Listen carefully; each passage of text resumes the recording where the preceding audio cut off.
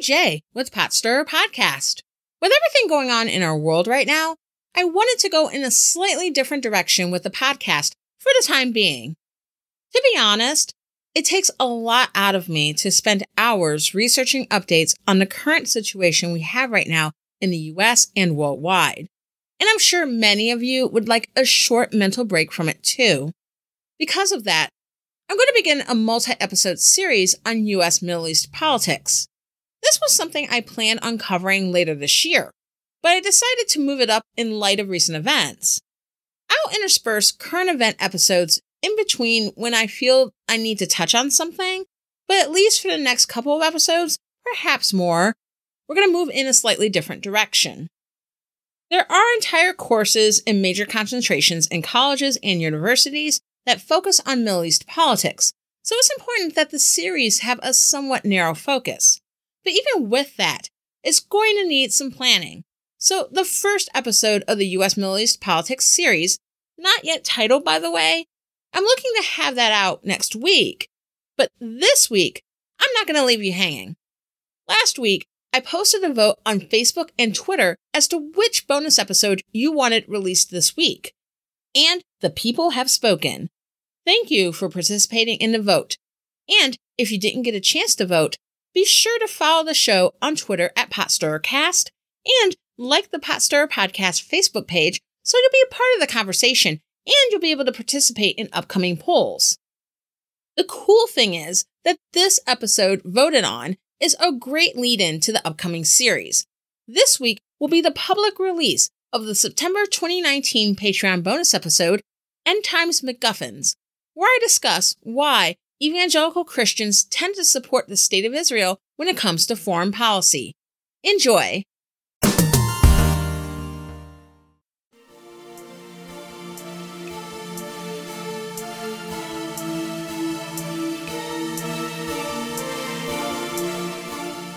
As both someone who is simply interested in sociological trends and phenomena, and as a Black woman in America, I tend to think a lot about the in-group, out-group dynamics of religious, racial, and sexual minority groups in the U.S. There is a diversity of thought in every group. Not every Black, Latino, or Jewish person supports Democrats or embraces progressive or liberal values. While it might be easy for many of us to see which parties or politicians are more willing to support or oppose their group rights, there is room for people to think and believe differently as to the best way that government can lend support to their group. Or, some people may have other priorities they also feel the need to consider besides the interests of their group. After all, there is more to our individual identities than our race, ethnicity, or religion, and intersectionality, the holding of multiple identities and how these identities intersect and come into play. Intersectionality is a thing.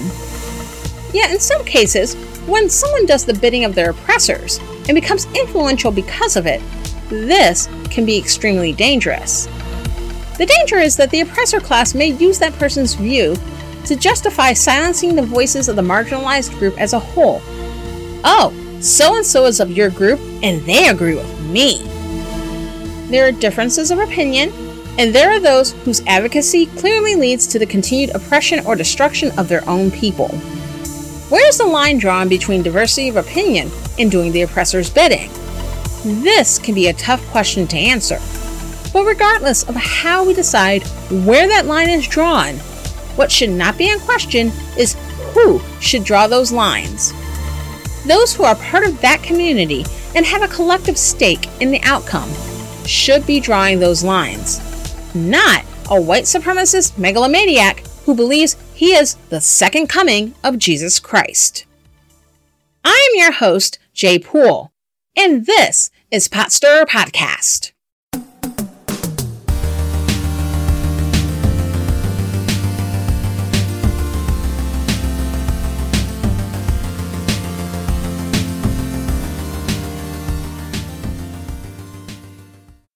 In this month's Patreon bonus episode, I want to discuss Donald Trump's recent comments regarding the loyalty of Jewish Democrats who don't support him. On August 20th, the president said this: Where has the Democratic Party gone? Where have they gone where they're defending these two people over the state of Israel. And I think any Jewish people that vote for a Democrat, I think it shows either a total lack of knowledge or great disloyalty. He later doubled down on these comments, stating this. In my opinion, the Democrats have gone very far away from Israel. I cannot understand how they can do that. They don't want to fund Israel. They want to take away foreign aid to Israel. They want to do a lot of bad things for Israel. In my opinion, you vote for a Democrat, you're being very disloyal to Jewish people, and you're being very disloyal to Israel. And only weak people would say anything other than that. According to the BBC, about 75% of Jewish Americans identify as Democrats. In the 2016 presidential election, 71% of Jewish voters supported Hillary Clinton, and only 24% supported Donald Trump. Representatives Alexandria Ocasio-Cortez, Ilhan Omar, Rashida Tlaib, and Ayanna Pressley, known as the Squad, were the group of 4 congresswomen Trump was referencing in his statements. These progressive congresswomen, particularly Omar and Tlaib, have been critical of Israel's government headed by Prime Minister Benjamin Netanyahu, particularly their oppressive policies towards Palestinians living in territories along Israel's border, as well as moves by the Netanyahu government targeting ethnic minorities within Israel.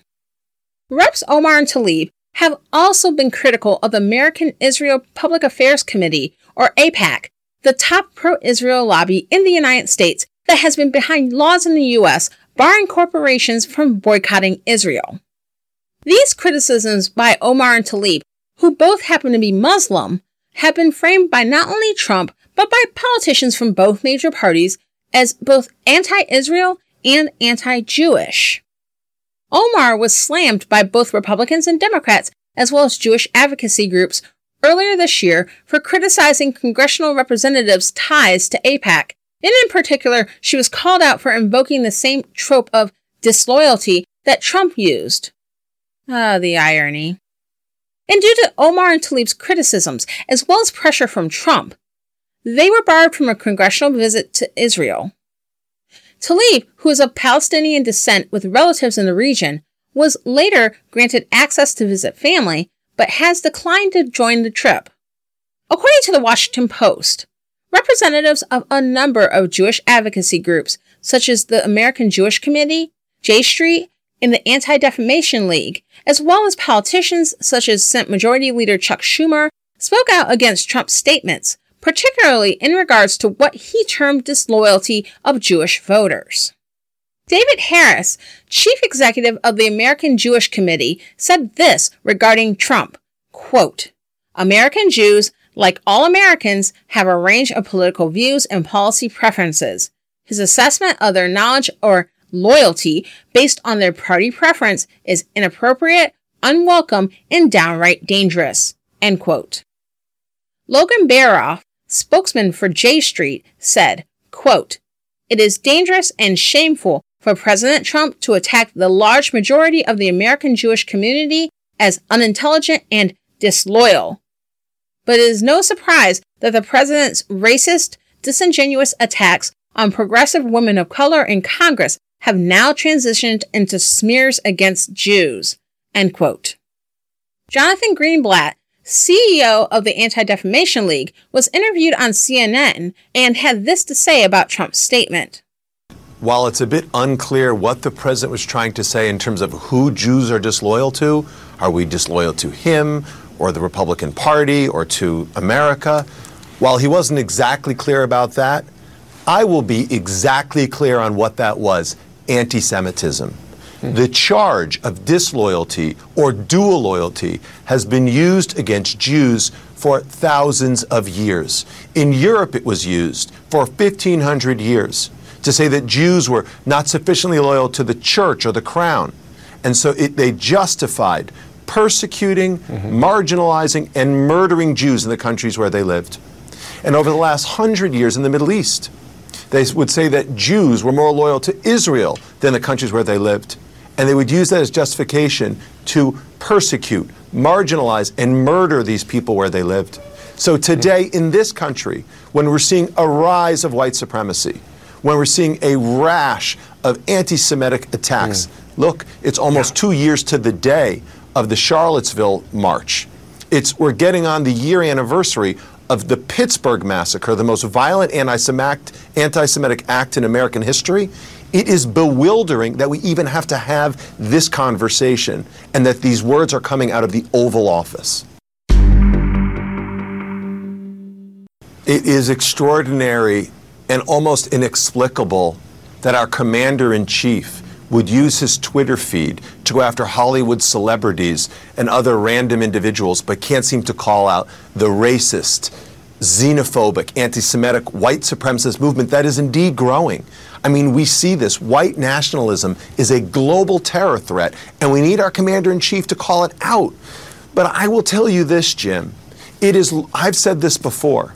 It is long past due for politicians to stop tokenizing Jews. We are not political props to be used for partisan gain, whether by the president or members of his cabinet, or I'll be honest with you, members of Congress shouldn't talk to us about where we have our allegiances. We are Americans, first and foremost. And we need to be recognized for that and treated like everybody else. In an editorial analysis by Paul Danaher of the BBC, he said this regarding Trump's remarks, quote, "President Trump is not a man who is careful with his words. He has often seemed to consider exaggerations, untruths, and insults to simply be part of the rough and tumble of American politics. But words matter for the Jewish community because words have been used throughout history as a means to slaughter them by the millions. So when President Trump casually threw out what appeared to be an anti-Semitic trope about dual loyalty during his freewheeling press conference in the Oval Office, Jews had reason to be alarmed. In the present climate, with a resurgence of white supremacists and neo-Nazis, the president, seeming to question where their loyalty lay, will be truly frightening for the Jewish community. It re-injects a racist fringe group conspiracy into the body politic. The allegation makes no sense on many levels, but also because many Jews have found their political home in the Democratic Party because, in its modern form, it has been a party that sought to protect minority groups. Many American Jews, just like many American Christians, are very supportive of the State of Israel, even if they are often sharply critical of the Israeli government. However, it is only Jews that are quizzed about what that support says about their loyalty to the U.S. With white nationalists across the world often writing political manifestos before they commit mass murder against minorities, the old World War II adage that careless words cost lives seems increasingly relevant today for anyone who holds public office." End quote. What many of these critics are alluding to and shedding a light on is that Donald Trump is using what is called an anti-Semitic canard. Anti-Semitic canards are unfounded rumors, myths, or false allegations designed to denigrate and justify bigotry against the Jewish religion or Jewish people. Blood libel, Jewish control of the media and the global economy, and Holocaust denial are examples of anti-Semitic canards. But this is definitely not an exhaustive list. The disloyalty myth, like blood libel, is one of the oldest of these bigoted tropes. Anti-Semitic canards have been going on since at least the birth of Christianity, but really gained traction during the Middle Ages. And these anti-Semitic canards had real-world effects on Jewish communities around the world. This led to Jews being persecuted and expelled from England in the late 13th century and France throughout the 14th century. It also led to them experiencing widespread segregation, discrimination, and violence all over Europe and the Middle East during and after the Middle Ages. Jewish communities were also massacred by the Moors in Spain in the 1066 Granada Massacre, and in Morocco throughout the first part of the second millennium. Russian pogroms, or anti-Semitic riots targeting Jews in Jewish ghettos, were widespread in the 1800s and early 1900s. Of course, there was the Holocaust executed by the Nazis and a run-up to the Holocaust that took several years, with increasing persecution against the Jews, as well as other groups. And as that run-up was happening, other countries, including the United States, limited Jewish immigration. In the U.S., pressure from anti-Semitic politicians and business leaders led to the U.S. limiting European Jewish entry into the country. Notable figures such as Henry Ford and Charles Lindbergh, who happened to be friends, were documented anti-Semites. So when we talk about Trump, who has a great deal of reach and is the face of the United States, using an anti-Semitic canard to blast Jewish Democrats, there is reason to be alarmed. It doesn't help that despite Trump's son-in-law Jared Kushner being Jewish and his daughter Ivanka Trump having converted to Judaism, Trump has enjoyed the support of white nationalists and has been unwilling to unequivocally condemn white nationalists when they have committed acts of terror, such as the Charlottesville terror attack in 2017 and the El Paso terror attack in early August of this year. And while Trump's senior advisor, Stephen Miller, is also Jewish, Miller has had long-standing ties to the alt-right and was a supporter of neo-Nazi white nationalist Richard Spencer going back to their time as students at Duke University. Trump is spreading the myth that Jewish Americans have, or should have, dual loyalty, that they are and should be bound to the politics of the State of Israel. It is not my place to say whether or not U.S. foreign policy towards Israel should be a deciding factor as to how Jewish people vote. That's not my place. It is also not Trump's place. But I will say that it's dangerous to separate out a specific group of people as disloyal because it's not far of a jog to get from disloyal to enemies of the state, ripe for discrimination, separation, and eventually much, much worse. It's happened before, and there's nothing at this point stopping it from happening again. That said, I would suggest that when Trump made his comments about Jewish Democratic voters, he wasn't talking to Jewish Democrats, or even Jewish Americans more generally. Donald Trump was talking to his base, particularly white evangelical Christians. White evangelicals tend to have positive views of Israel, and particularly Israel as the home of the Jewish people. In a 2013 survey by the Pew Research Center, 82% of American white evangelicals believe Israel was given to the Jewish people by God, on par with Orthodox Jews, a more traditional group within Judaism, and twice as high as Jewish Americans, generally. White evangelicals are also more likely than Jews to favor stronger U.S. support of Israel and are less likely than Jews to believe that a peaceful two-state solution between Israelis and Palestinians can be achieved.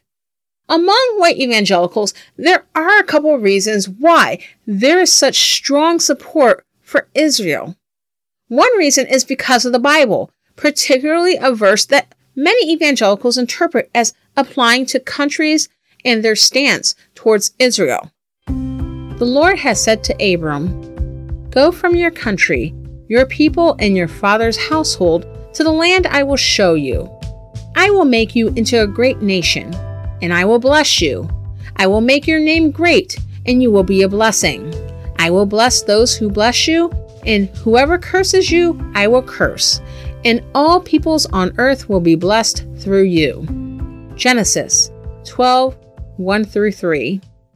To give context to this Bible passage, this is God's covenant with Abram, who would later be renamed Abraham, the father of the three major monotheistic religions, Judaism, Christianity, and Islam. Everything that happens in the Bible after this point is tied back to this, God's covenant with Abraham and his descendants. This passage is often interpreted by evangelical leaders to refer to the loyalty of individuals and especially countries to the State of Israel, including the modern State of Israel established in 1948. And that gets into another reason why so many white evangelicals unquestioningly support Israel. That establishment of modern Israel is viewed by some evangelicals as fulfillment of prophecy, and an event that got the ball rolling towards the second coming of Christ and Armageddon.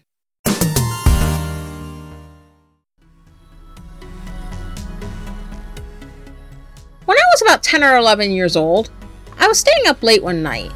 My parents had gone to bed, and I decided to turn on the TV, just low enough to hear, and watch the Omen trilogy, the movies from 1976, 1978, and 1981.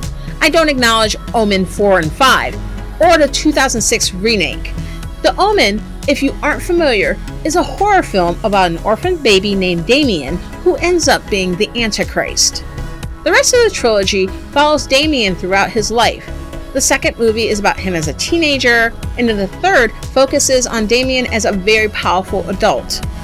Damien seems like any other person, a rich person, but any other person. But people die violently around him because he supernaturally wills it. And the only way anyone knows he is the Antichrist is a birthmark on his scalp with the number 666. I was super sucked in. Then, right before the credits of the first movie, there was a Bible verse. This calls for wisdom. Let the person who has insight calculate the number of the beast. For it is the number of a man. That number is 666. Revelation 13:18. So you know I just had to look this up. I thought to myself, is this for real?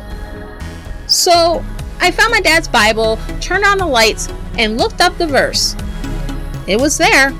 Oh shit, there really is an Antichrist. I stayed up to watch the other Omen movies, and then the next day I read the book of Revelation. It was the first time I ever bothered to read the Bible on my own outside of church and religion class in school. While the Omen movies are by no means Christian movies, the ideas behind them are based on theories in a field of study called Christian eschatology. Christian eschatology, also known as end times theology, is the study of the end, including the end of life, the end of the world as we know it, and the kingdom of God. In general, many Christians, including evangelicals, believe in Jesus Christ's return in some form, to finish fulfilling the Old Testament prophecies of the Messiah or Savior to defeat sin once and for all and establish his kingdom on earth. In the New Testament, in Matthew 24, Jesus describes his return. There are many theories as to what the second coming and end of the world may look like. I'm going to touch on one of the most relevant to this discussion. So to give you some background, there are different views Christian clergy and scholars take regarding the second coming. Super briefly, here are the overall schools of thought regarding Jesus' return. Premillennialism is the belief that Jesus will literally come back to earth before the millennium and reign for 1,000 years of peace. In this context, the millennium refers to a 1,000-year reign, not a specific day or time period on the calendar. Postmillennialism is the belief that the millennium, the 1,000 years of peace, will happen before Jesus comes back. Then there's amillennialism. Amillennialists don't believe that the millennium is literal. They see the term as symbolic and not a defined period of 1,000 years. Just a way to express that Christ is currently reigning from heaven and will do so for a long time during the age of the church. Once the church falls, Jesus will come back for the final judgment of humanity and a permanent reign in both heaven and on earth. All these schools of thought have in common that those who accept Jesus Christ will ultimately be saved from eternal suffering in hell with Satan and will ultimately live forever in heaven with God. Within the premillennialist school, those who think Jesus will come back to reign for 1,000 years of peace, there is a sub-theory that is super popular among American evangelicals called dispensationalism. Dispensationalism has been around almost as long as the church has been around, and it has had many contributors. But John Nelson Darby, one of the founders of the Plymouth Brethren, an evangelical movement originating in Ireland, is credited with being the father of dispensationalism, having expounded on it and popularized it in the 1830s.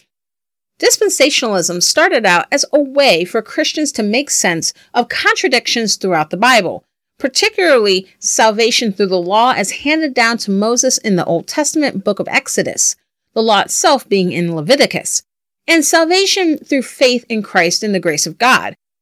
A dispensation is an age or period of time where God relates to humanity using distinct principles, whether it is as an authoritarian father, or God being full of wrath, or God having grace. Each dispensation is meant to build on itself, not cancel each other out. Now, if that part sounds confusing, well, remember that this is their way of maintaining that the Bible is the literal word of God and dealing with the contradictions within it. I didn't say it was a good way of doing it. Dispensationalists believe that there will be an age of tribulation or judgment, then the second coming of Christ, then the 1,000-year reign of grace. Here's where we get into the Jewish people. In dispensationalism, there is a distinction between Israel and the Christian church. When dispensationalists talk about Israel, it's not simply the country that began in 1948. They're referring to the Jewish people, and they're referring to their Jewishness in ethnic terms. They view the Jewish people as an ethnic group that are direct descendants of Abraham. The Christian church consists of all people deemed saved or born again from the book of Acts in the New Testament through the present day up until the end times. There is some disagreement as to if someone can be both part of the Jewish people and part of the Christian church, such as Jesus' apostles, who were Jews that became followers of Christ, or today, someone who is ethnically Jewish but decides to convert to Christianity. But overall, they see ethnic Jews and Christians as distinct groups with different destinies. Dispensationalists believe that the Jews are God's earthly chosen people but remain in rejection of Jesus Christ. So when Christ returns before the 1,000-year reign, a small group or a remnant among the Jewish people, usually quoted at 144,000 Jews, will accept Jesus Christ as their true Messiah and will repent of having crucified Christ during the first coming. Which, that last part embraces an anti-Semitic trope known as Jewish deicide, or the Christ killer myth. The Jewish deicide trope has been responsible for untold horrors perpetrated against the Jewish people. So it's pretty abhorrent that this would be embraced as part of a belief system that so many American evangelicals embrace. Though I'm not sure how many are aware of that part of it. I wasn't aware of it myself until somewhat recently. Dispensationalists believe that for these events to be set in motion, the Jewish diaspora would have to return to Israel, and in particular, Jerusalem. The creation of the State of Israel in 1948 was seen by many dispensationalists as kickstarting a new age or dispensation that is heading toward the second coming, the 1,000-year reign, and the end times. Those dispensationalists that see the creation of the State of Israel as the kickoff are called Christian Zionists. Some evangelical ministries have set up missions in the State of Israel for the sake of getting Israeli Jews to convert to Christianity and attempting to usher in the second coming of Christ. Dispensationalism was not developed in the U.S., but it is popular among many white evangelicals here, as some of the most popular expressions of evangelical Christianity, such as independent Baptists, Pentecostals, and non-denominational evangelical churches, tend to embrace dispensationalism. The larger evangelical denominations, such as the Southern Baptist Convention and the Assemblies of God, don't take a firm stance on it, but dispensationalism has a strong presence within those denominations, as well as other evangelical denominations. This view of the end of days has governed not only evangelical views on Israel, but also other issues such as global warming and climate change. Dispensationalism has also gained traction over the last few decades due to many televangelists, including the late Jerry Falwell, Pat Robertson, and John Hagee, promoting this view of the end times and forging ties with the Israeli government.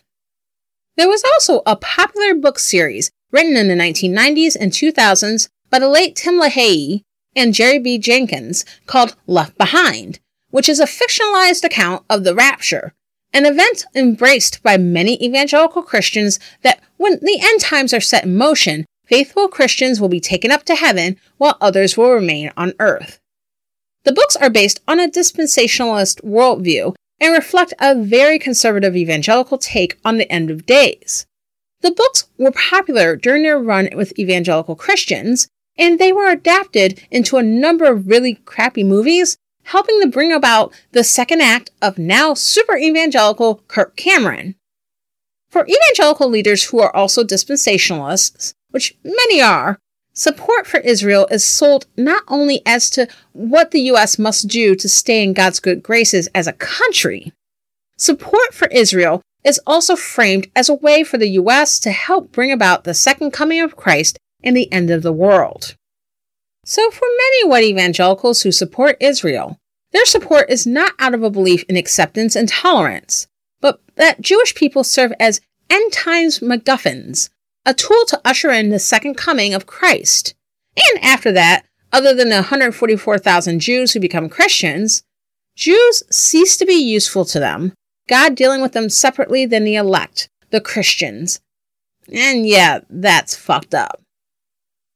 This is why it's easy for many white evangelicals to steadfastly support the State of Israel, while embracing a president that has tacitly given cover to anti-Semitic movements in the United States, and feels it is his place to dictate the loyalty or the intelligence of Americans who are Jewish. Many see a contradiction, but for them, is all according to God's plan. Thank you for listening to Pastor Podcast. If you like what you heard, subscribe for free on Apple Podcasts, Spotify, or your favorite podcast player. Also, if you enjoyed it, please give us 5 stars and leave a review. And tell your friends as well. Go to PatStirPodcast.com for new episodes, merch, and more. And I love to tweet, so follow me at PatStirCast. I'm Jay Poole. Let's fight for America's future, because freedom is not free.